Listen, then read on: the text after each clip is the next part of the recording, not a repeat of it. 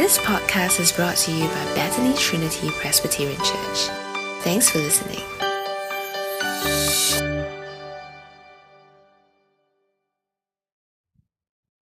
Hi everyone. So I'm gonna be reading scripture reading now. If you don't have a Bible, you may get one from the tables at the sides, or you can raise your hand and we can pass one to you. Today's reading is from 1 Samuel chapter 17, verses 1 to 58. Now the Philistines gathered their forces for war and assembled at Socoh in Judah. They pitched camp at Ephes-dammim between Socoh and Azekah. Saul and the Israelites assembled and camped in the valley of Elah and drew up their battle line to meet the Philistines. The Philistines occupied one hill and the Israelites another, with a valley between them. A champion named Goliath, who was from Gath, came out of the Philistine camp. His height was 6 cubits and his span. He had a bronze helmet on his head and wore a coat of scale armor of bronze weighing 5,000 shekels. On his legs he wore bronze greaves, and a bronze javelin was slung on his back. His spear shaft was like a weaver's rod, and its iron point weighed 600 shekels. His shield bearer went ahead of him. Goliath stood and shouted to the ranks of Israel, "Why do you come out and line up for battle? Am I not a Philistine? And are you not the servants of Saul? Choose a man and have him come down to me. If he is able to fight and kill me, we will become your subjects. But if I overcome him and kill him, you will become our subjects and serve us." Then the Philistine said, "This day I defy the armies of Israel. Give me a man and let us fight each other." On hearing the Philistines' words, Saul and all the Israelites were dismayed and terrified. Now David was the son of an Ephrathite named Jesse, who was from Bethlehem in Judah. Jesse had 8 sons, and in Saul's time he was very old. Jesse's 3 oldest sons had followed Saul to the war. The first born was Eliab, the second Abinab, and the third Shammah. David was the youngest. The 3 oldest followed Saul, but David went back and forth from Saul to tend his father's sheep at Bethlehem. For 40 days the Philistine came forward every morning and evening and took his stand. Now Jesse said to his son David, "Take this ephah of roasted grain and these 10 loaves of bread for your brothers, and hurry to their camp. Take along these 10 cheeses to the commander of their unit. See how your brothers are and bring back some assurance from them. They are with Saul and all the men of Israel in the valley of Elah, fighting against the Philistines." Early in the morning, David left the flock in the care of a shepherd, loaded up and set out as Jesse had directed. He reached the camp as the army was going out to its battle positions, shouting the war cry. Israel and the Philistines were drawing up their lines facing each other. David left his things with the keeper of supplies and ran to the battle lines, and asked his brothers how they were. As he was talking with them, Goliath, the Philistine champion from Gath, stepped out from his lines and shouted his usual defiance, and David heard it. Whenever the Israelites saw the man, they all fled for him in great fear. Now the Israelites had been saying, "Do you see how this man keeps coming out? He comes out to defy Israel. The king will give great wealth to the man who kills him. He will also give him his daughter in marriage and will exempt his family from taxes in Israel." David asked the men standing near him, "What will be done for the man who kills this Philistine and removes this disgrace from Israel? Who is this uncircumcised Philistine that he should defy the armies of the living God?" They repeated to him what they had been saying and told him, "This is what will be done for the man who kills him." When Eliab, David's oldest brother, heard him speaking with the man, he burned with anger and asked, "Why have you come down here? And with whom did you leave those few sheep in the wilderness? I know how conceited you are and how wicked your heart is. You came down only to watch the battle." "Now what have I done?" said David. "Can't I even speak?" He then turned away to someone else and brought up the same matter, and the men answered him as before. What David said was overheard and reported to Saul, and Saul sent for him. David said to Saul, "Let no one lose heart on account of this Philistine. Your servant will go and fight him." Saul replied, "You are not able to go out against this Philistine and fight him. You are only a young man, and he has been a warrior from his youth." But David said to Saul, "Your servant has been keeping his father's sheep. When a lion or a bear came and carried off a sheep from the flock, I went after it, struck it, and rescued the sheep from its mouth. When it turned on me, I seized it by its hair, struck it, and killed it. Your servant has killed both the lion and the bear. This uncircumcised Philistine will be like one of them, because he has defied the armies of the living God. The Lord who rescued me from the paw of the lion and the paw of the bear will rescue me from the hand of this Philistine." Saul said to David, "Go, and the Lord be with you." Then Saul dressed David in his own tunic. He put a coat of armor on him and a bronze helmet on his head. David fastened on his sword over the tunic and tried walking around. because he was not used to them. I cannot go in these, he said to Saul, because I am not used to them. So he took them off. Then he put his staff in his hand, chose 5 smooth stones from the stream, put them in the pouch of his shepherd's bag, and with his sling in his hand approached the Philistine. Meanwhile, the Philistine, with his shield bearer in front of him, kept coming closer to David. He looked David over and saw that he was little more than a boy, glowing with health and handsome, and he despised him. He said to David, "Am I a dog that you come at me with sticks?" And the Philistine cursed David by his gods. "Come here," he said. "I'll give your flesh to the birds and the wild animals." David said to the Philistine, "You come against me with sword and spear and javelin, but I come against you in the name of the Lord Almighty, the God of the armies of Israel, whom you have defied.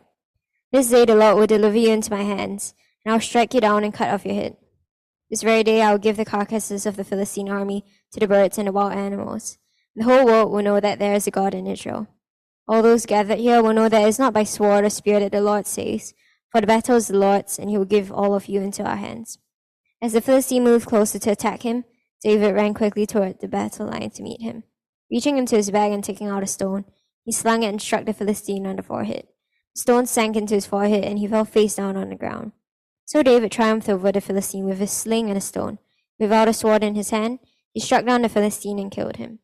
David ran and stood over him. He took hold of the Philistine's sword and drew it from the sheath. After he killed him, he cut off his head with the sword. When the Philistines saw that their hero was dead, they turned and ran.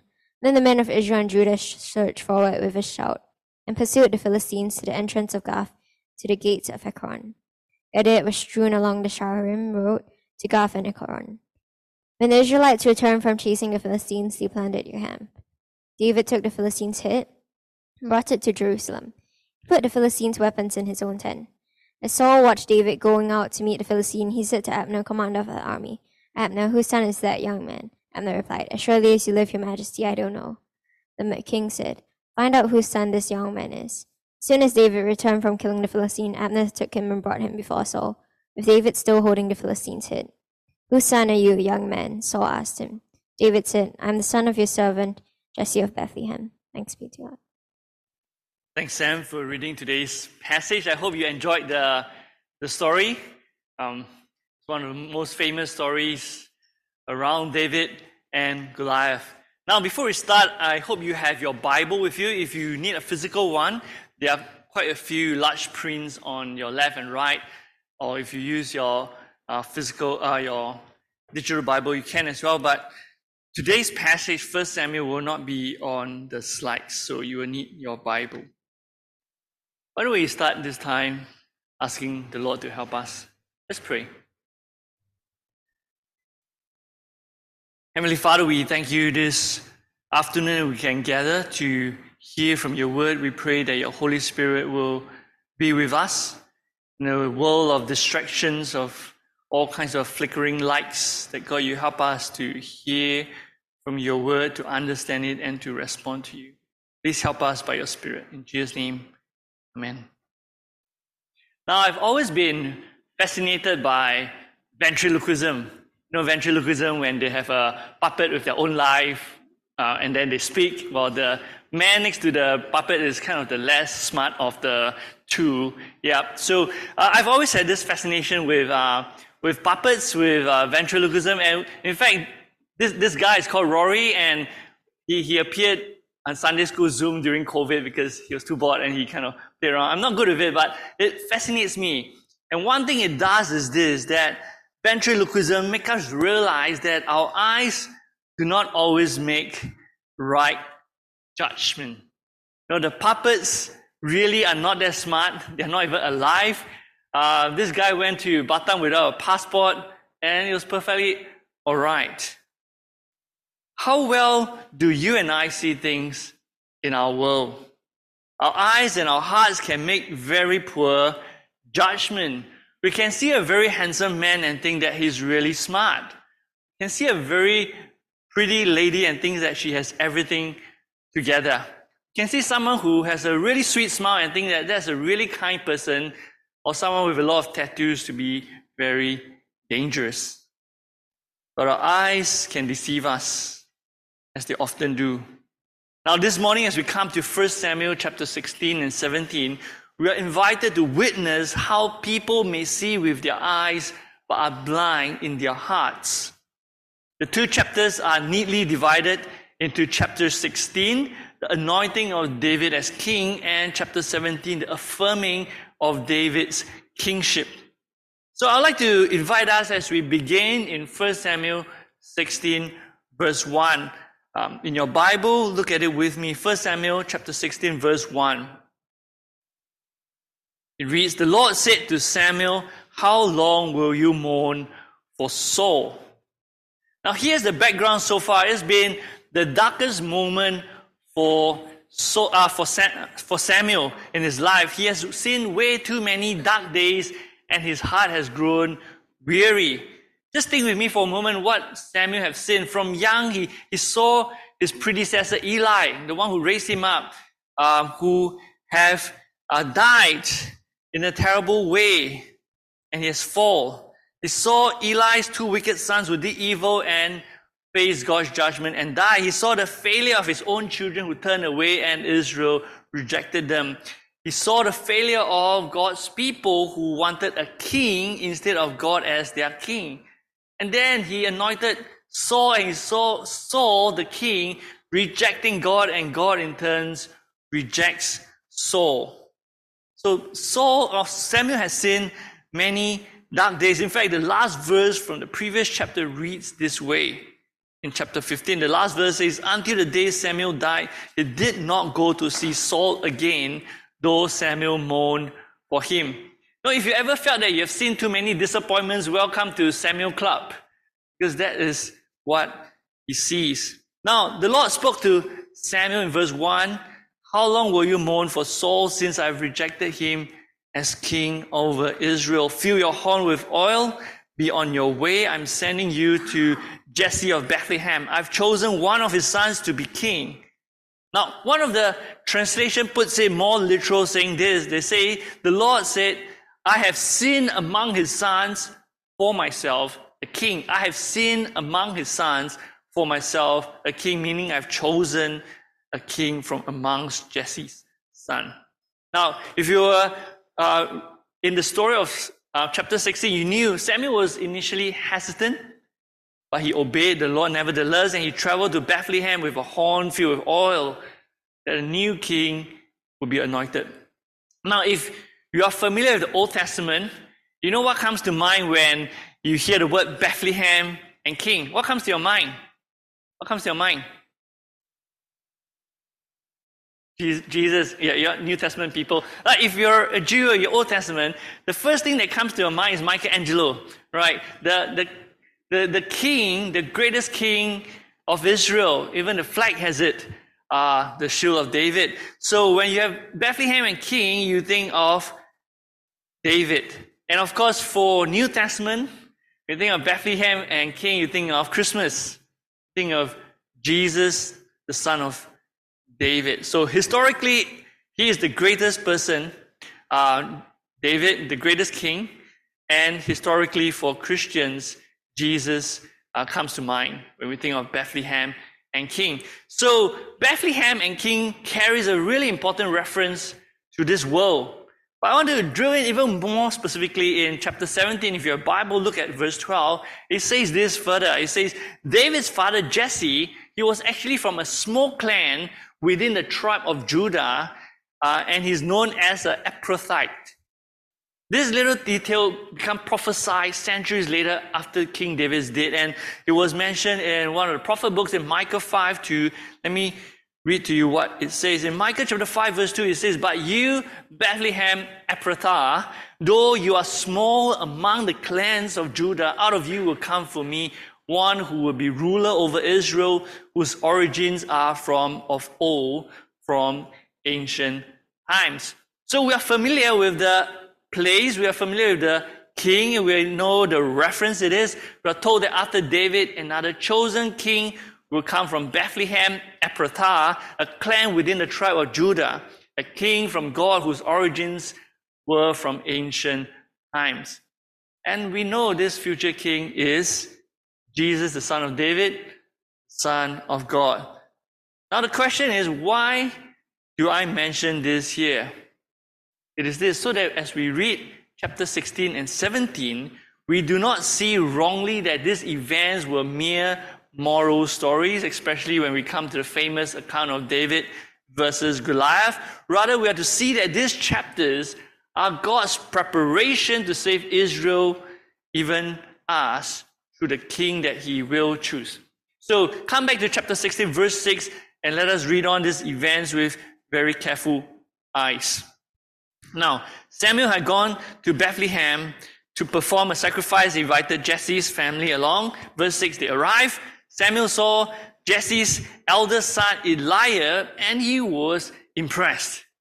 Now, his heart almost lifted up a little. Now, Samuel, and he says, surely the Lord's anointed stands here before the Lord. Now, in a worldly perspective, Eliab must look like a Saul version 2.0 to lift up the heart of a weary old man. Now, if you're in a movie, you have a good-looking hero to be replaced by an even better-looking or bigger-sized hero, right? So if you are followers of Superman, you know, from the underpants outside to inside, the Superman just get bigger and bigger and buffier. You never get a Superman that becomes scrawnier and smaller and uglier. Right? That's how it works for the tickets to go up. So for Eliab to impress Samuel, he must be someone impressive, a potential replacement for Saul.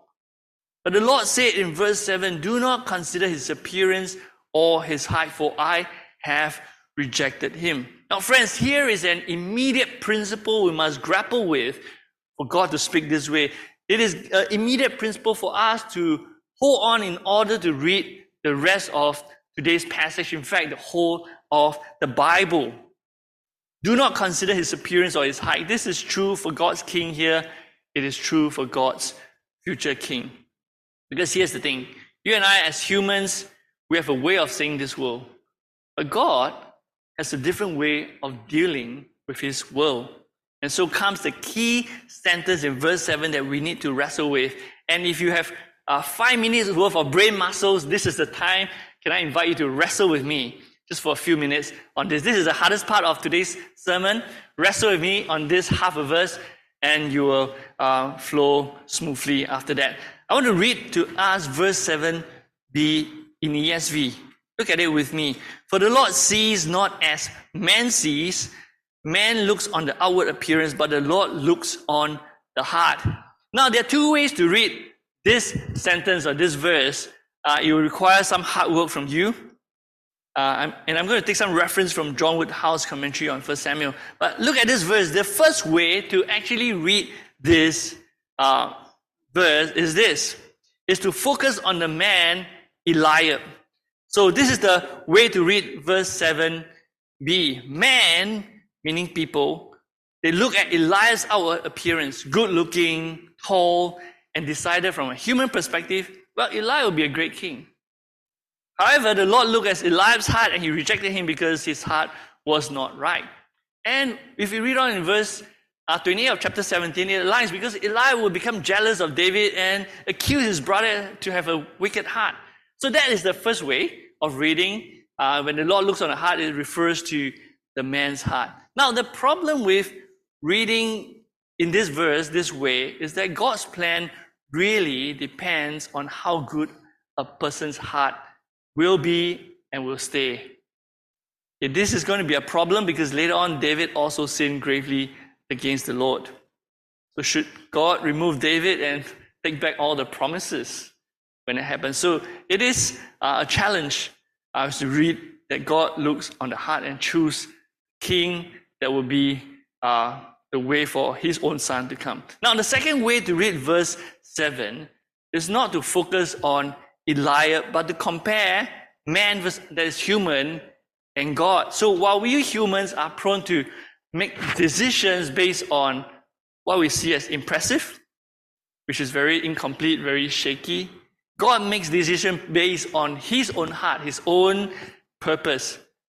Now, John Woodhouse would put it this way. He said this in 1 Samuel 16 verse 7. The Lord told Samuel that the Lord sees not with eyes, taking in only impressions, but with his heart, his own personal intention and purposes. Now, David had a particular place in God's heart, God's purpose, and that is what made him so very different from Saul. Now, it doesn't mean that David doesn't love God. He does, but the focus here is that it is the Lord's heart that first chose him, that allows him to. Now we may think, hey, this second way of reading is really clunky and difficult to read. The first one seems to be easier to read. But let me just invite us to pause for a moment, wrestle with the passage a little bit as we look on. So here it is, some verses, one in the Psalms and then the rest back to Samuel. This is what David said in Psalm 139, verse 16, when he speaks to God. He says, "Your eyes saw my unformed body. All the days ordained for me were written in your book before one of them came to be." So you have ordained everything before it came to be. Before we think that the second we're reading is too difficult, let's consider a few more verses within Samuel itself. Now, there's one great passage we'll come to, the great emotional messianic passage, 2 Samuel 7. Okay, 2 Samuel 7 is an amazing passage we look at. Here's a little bit of what's happening there, and I just want to read a portion later on. David's interaction with God. So this is what happened. Finally, David became king by 2 Samuel 7. He looked out his window, he saw, hey, I'm living in such a good house, nice house. My God is there. I want to build a house for God. So he said that to Nathan, the prophet, and Nathan said, see to it what you want. Sounds like a good idea to me. Right? You love God, go ahead. But that night, God said, tell David, ye shall not build a house for me, but I will build a destiny, a house for him. And when David heard that, his heart was moved. He went and sat before the Lord, and this is his conversation with God. Let me read this for us. Then King David, he went in, he sat before the Lord, he said, oh, who am I, O Lord God? What is my house that you have brought me thus far? And yet this was a small thing in your eyes, O Lord. You have spoken also of your servant's house for a great while to come. This is referring to the eternal throne of his future son. Okay? And this is instruction for mankind, O Lord God. And what more can David say to you? For you know your servant, O Lord God, because of your promise, according to your own heart, you have brought about all this greatness to make your servant know it. Now, what is David saying? He's saying that it is not his heart that has brought about God's great eternal plan, but it is God's heart that has made someone as insignificant as him to be king, and now through him, the eternal one to come.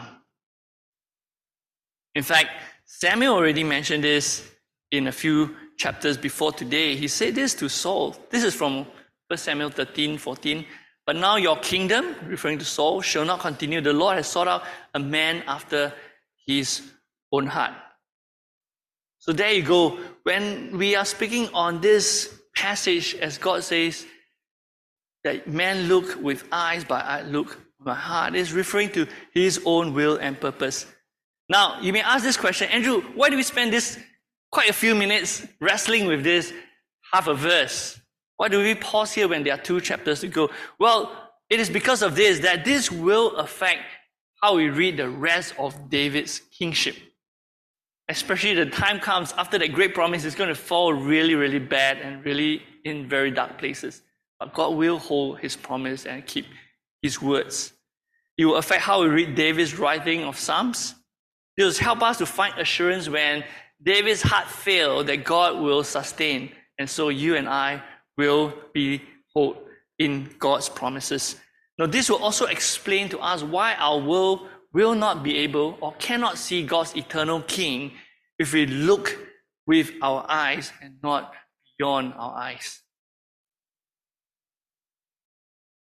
Because here's the thing, God's King will not walk by the ways we see as greatness. God's King will walk by the most unexpected way to rescue God's people in the most unexpected means.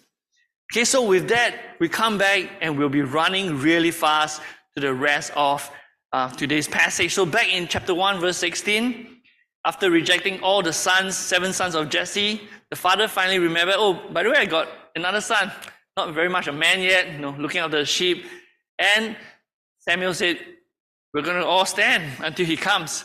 So I don't know how long they're going to stand to find a shepherd boy in a field somewhere out. But by the time he comes, everybody is standing there. And Samuel finally see him. And then the Lord says in verse 12, rise, anoint him. This is the one. And so verse 13, Samuel took the horn of oil, anointed him in the presence of his brothers. And from that day on, the Spirit of the Lord came powerfully upon David. Now, as we read that the Spirit comes upon David, the next verse from verse 14 says, and then it says, but the Spirit of the Lord departed from Saul. Now, we will not be looking at 14 to 23 in details. If you had Bible study, this might be a discussion passage. But what we can see in that 14 to 22 really is the contrast between Saul and David to prepare us for the rest of the chapters ahead. Now, Saul was a king without God's Spirit. David was a king empowered by God's Spirit. It's not a passage about how music can come or drive evil spirits away. It's not a complex passage discussing about evil spirits, but rather this passage is placed here, prepared to tell us that the Spirit of the Lord was no longer with Saul. He will be plagued with misery till he dies, and that's how it will end for Saul, because he rejected the Lord. But the Lord will be with David through all the ups and downs as he rises to power. And this will prepare us for the future clashes between these two kings in the next few weeks as we read on. So with the anointing of David as God's chosen king in 1 Samuel 16, we now come to 1 Samuel 17 that Sam has read really well for us to see God affirming David's kingship. Now, it turns out that the famous story of David and Goliath, if you are familiar with it, is really not a moral story to teach us how to be more like David so that we can overcome the Goliaths in our lives. I don't know what are the Goliaths in our lives. You can think of all of them. It's got nothing to do with the moral story to be more like David, overcome our Goliaths. Rather, we are to see that the unexpected king appears to rescue God's people in the most unexpected way. So let's dig into this epic story now, very briefly, but you will feel the vibe. So chapter 17, verse 1. Now the Philistines gathered their forces for war. They assembled at Succoth in Judah. They pitched camp at Ephes Dammim between Succoth and Azekah. Saul and the Israelites assembled and camped in the valley of Elah and drew up their battle lines to meet the Philistines. The Philistines occupied one hill and the Israelites another, with the valley between them. Can you see Valley of Elah? So there it is, Gath. Gath is a famous place of the Philistines. And this is what it says. Verse 4, a champion named Goliath, who was from Gath, came out of the Philistine camp. His height was 6 cubits and a span. Now, once again, the battle line was drawn. We have seen it many times. Israel and her enemies, the Philistines. Now, as they stood on the opposite hills of the valley of Elah, we are introduced to a Philistine champion called Goliath. We are told that he was approximately 3 meters tall, and that is a very, very, very tall man. Now, according to Guinness World Records, the tallest man who ever lived was called Robert Wadlow. He's 8 feet 11, 2.72 meters. That's how tall he is. That's the average man. Maybe Saul is slightly taller than the average man, and David is slightly shorter than the average man. So you kind of have that. And he's taller than the traffic light. The next time you walk out later, he's kind of way taller than the traffic light and taller than a grizzly bear standing. Now we read here he was tall. And someone may say, oh, maybe Goliath is kind of weak, man. Such a tall man can't be very strong. But hold on a second, you read on. He's not a man with a walking frame. Listen to how he is being described. He has been a warrior since he was a youth, 33. He's strong. His armor is heavier than most of our youths here, or maybe all our youths here. His armor itself is 5,000 shekels, which is 58 kg. You haven't mentioned the bronze helmet, the bronze gravers, his bronze javelin. He's got a sword and a shaft. And then he has this spear. The iron head point of the spear itself is 600 shekels, which is 6.9 kg. Okay, that's a heavy thing, right? Ask someone to go and buy all the chicken rice for everyone. It's still less than that. And then he has this large shield of unknown weight, such that he need another soldier to carry it so that he looks impressive. And then when he's fighting, he'll take the shield and scares everybody to death, right? So that is Goliath. He was a giant that struck terror wherever he went. Now we're going to ask a question. In a story like this, why did the author spend so much time describing this Philistine champion? Why spend so much I'm talking about him. The reason is this, because the Israelites look with their eyes. They look at outward appearance. And this time around, they are frightened. Why? Because Israel have their own champion. Used to be a tall man. Saul, his head and shoulders above all the other Israelites. So he's the tall man to all the Israelites. But now Saul looks like a pretty short man. Probably 1 meter shorter than Goliath. So by outward appearance, Saul was no match for Goliath. And it's meant for us to read it. There's no one like him. And so the terror of the enemy shook the ground when Goliath defied them in verse 11. On hearing the Philistines' words, Saul and all the Israelites were dismayed and terrified. So what Saul and Israelites did was what the other nations would do.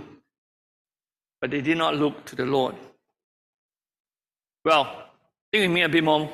As this drama turns out, as all dramas are, that's the point where the hero must appear, right? So the unimpressive David arrived with some rations for his brother, and this is verse 12. Now David was the son of an Ephrathite named Jesse, who was from Bethlehem in Judah. And so here comes David, young man from a small clan within the tribe of Judah, youngest of 8 brothers.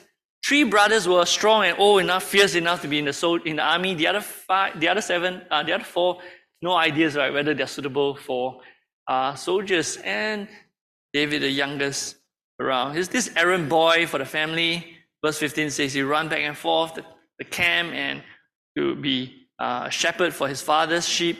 So on this occasion, the father sent David to bring supplies for the brothers, bring some news home.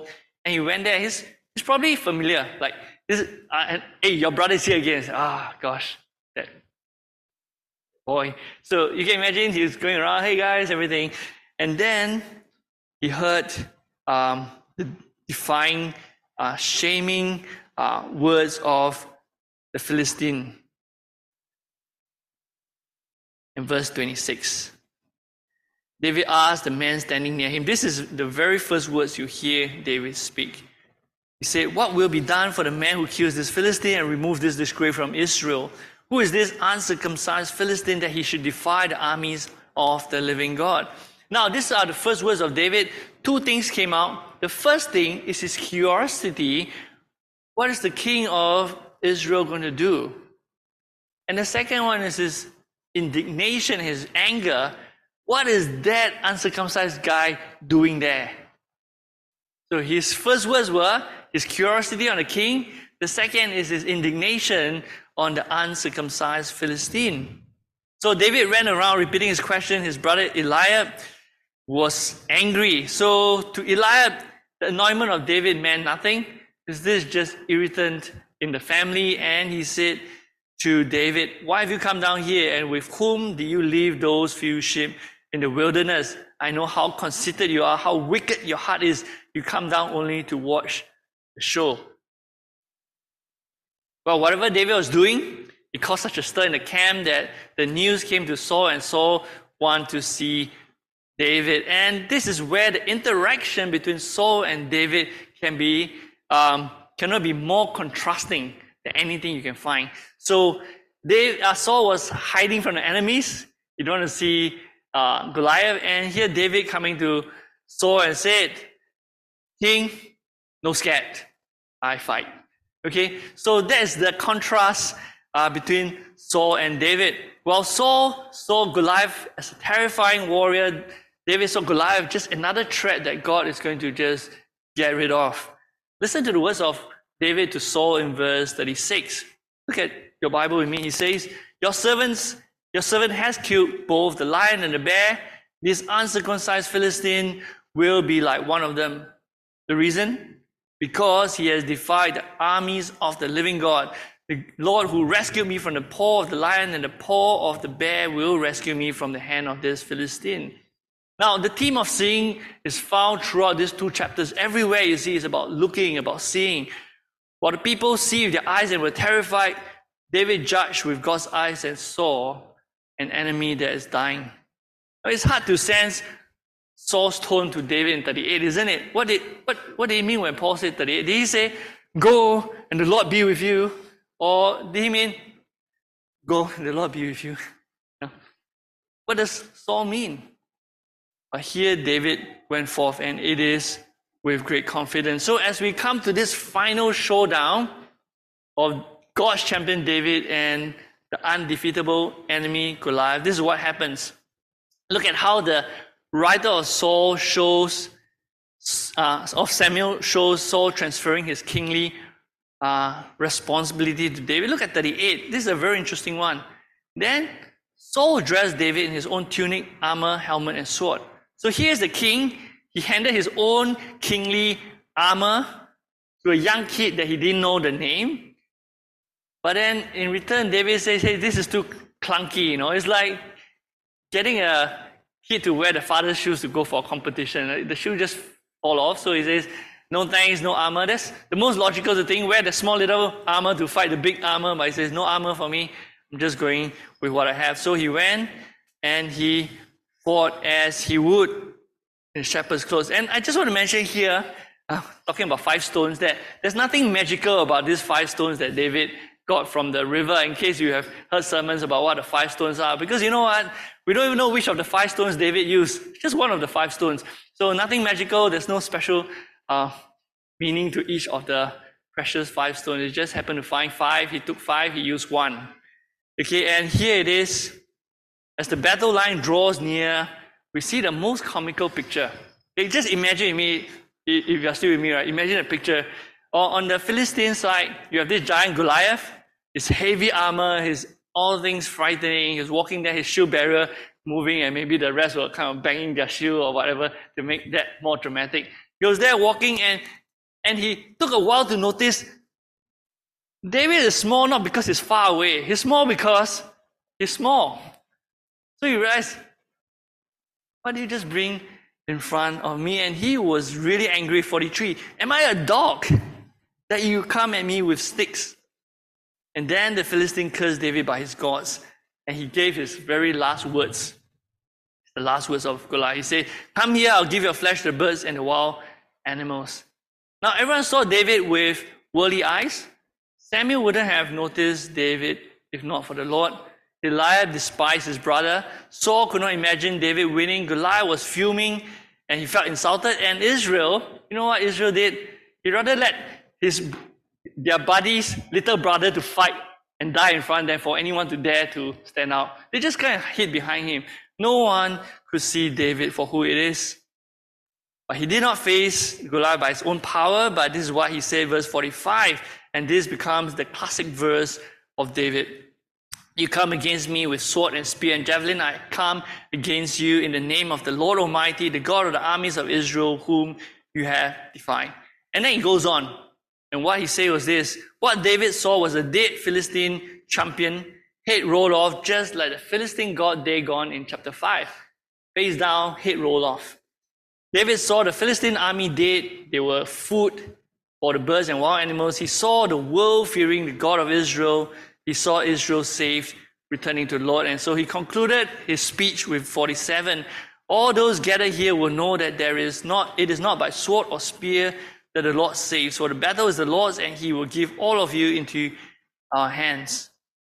So with that, the battle really comes in. So if you are a Marvel kind of fan, you imagine this will be a 30 minutes battle, and then the underdog will win.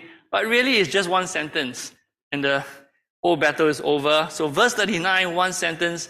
Reaching into his bag, took out a stone. David slung it, struck the Philistine on the forehead. Stone sank into his head. He fell face down on the ground. That's it. Just one sentence, even shorter than the whole speech that he gave. So Goliath fell, just like Dagon, their gods fell. Chapter 5 was over. David cut off Goliath's head. The friends of the brothers now come out and shout and win the battle, plundered the enemy's camp. Saul now saw David again. This time he asked, whose son are you, young man? And David said, I'm the son of your servant Jesse of Bethlehem. And that marks the end of these 2 chapters. But dear friends, as we were journeying through this passage, we saw the anointing of David as king and the affirming of his kingship. The question we want to ask is, what do we make of it? He is a king unlike others. There's a rescue here unlike any to be expected. And the victory of Goliath is not a moral of the story challenging us to be more like David. It is an introduction of God's chosen king who would come and save. I want to bring us to two last passages that are not from Samuel to help us understand what is this whole battle preparing us for. This is what the prophet Isaiah said regarding God's servant king in Isaiah 53, verse 2. He says this of Jesus: "He had no beauty or majesty to attract us to him, nothing his appearance that we should desire him." And Apostle Paul says of this, "But the message of the cross is foolishness to those who are perishing, but to us who are being saved, it is the power of God. The Jews demand signs and Greeks look for wisdom, while we preach Christ crucified." Now, dear friends, when Jesus came as that humble king, he came to save us from our undefeatable enemy called death. How do we see Jesus? Is he like the other kings? What do we see when we read about David and Goliath? I think here's the thing. When we read about David and Goliath, we need to know this: we are not David. We are Israel. We are the very ones who had a great enemy to overcome, and we cannot deal with it. We go to war with a war crest that says sin, and we try to win death. It will not happen. But what we have is to ask that we have the spiritual eyes to see Jesus and believe in him, because he is the king that comes not on a golden crown, but a crown of thorns. He came not as a warrior with a sword, but one with hands nailed to a cross for us. So the late Puritan John Owen, he wrote a book with a title I could never forget, and maybe you won't forget again. John Owen wrote a book and he called it "The Death of Death in the Death of Christ." The death of death in the death of Christ. Can you repeat that? Yep, easy to remember. Basically reminding us that our death dies when Christ dies for us. And that is the only way to defeat death. Not by eating more pills to live longer, or to ignore that there's no God or judgment. The only way to defeat death is the death of Christ. If we trust in Jesus, our death is dead when Christ died for us. So as we wrap this time and close this time, it's worth preparing our hearts to remember that our King, God, does not work the way the kings of this world does. And the way that God saves will not be the way that we see the world doing it. Why don't we pray? Lord, help us to see Jesus as our King in our fancy, distracting world. Help us to see that our enemy is there and we cannot defeat him. And it doesn't help when we dig a hole in the ground and put our head in it. But rather help us to see Jesus and trust in his death and resurrection in our world, in a world that glorifies human achievements and despises the shame of God. But help us look to Christ and see glory in the shame of Jesus on the cross. Amen. Thanks for listening to this podcast brought to you by Bethany Trinity Presbyterian Church. For more information, visit us online at busypc.sg.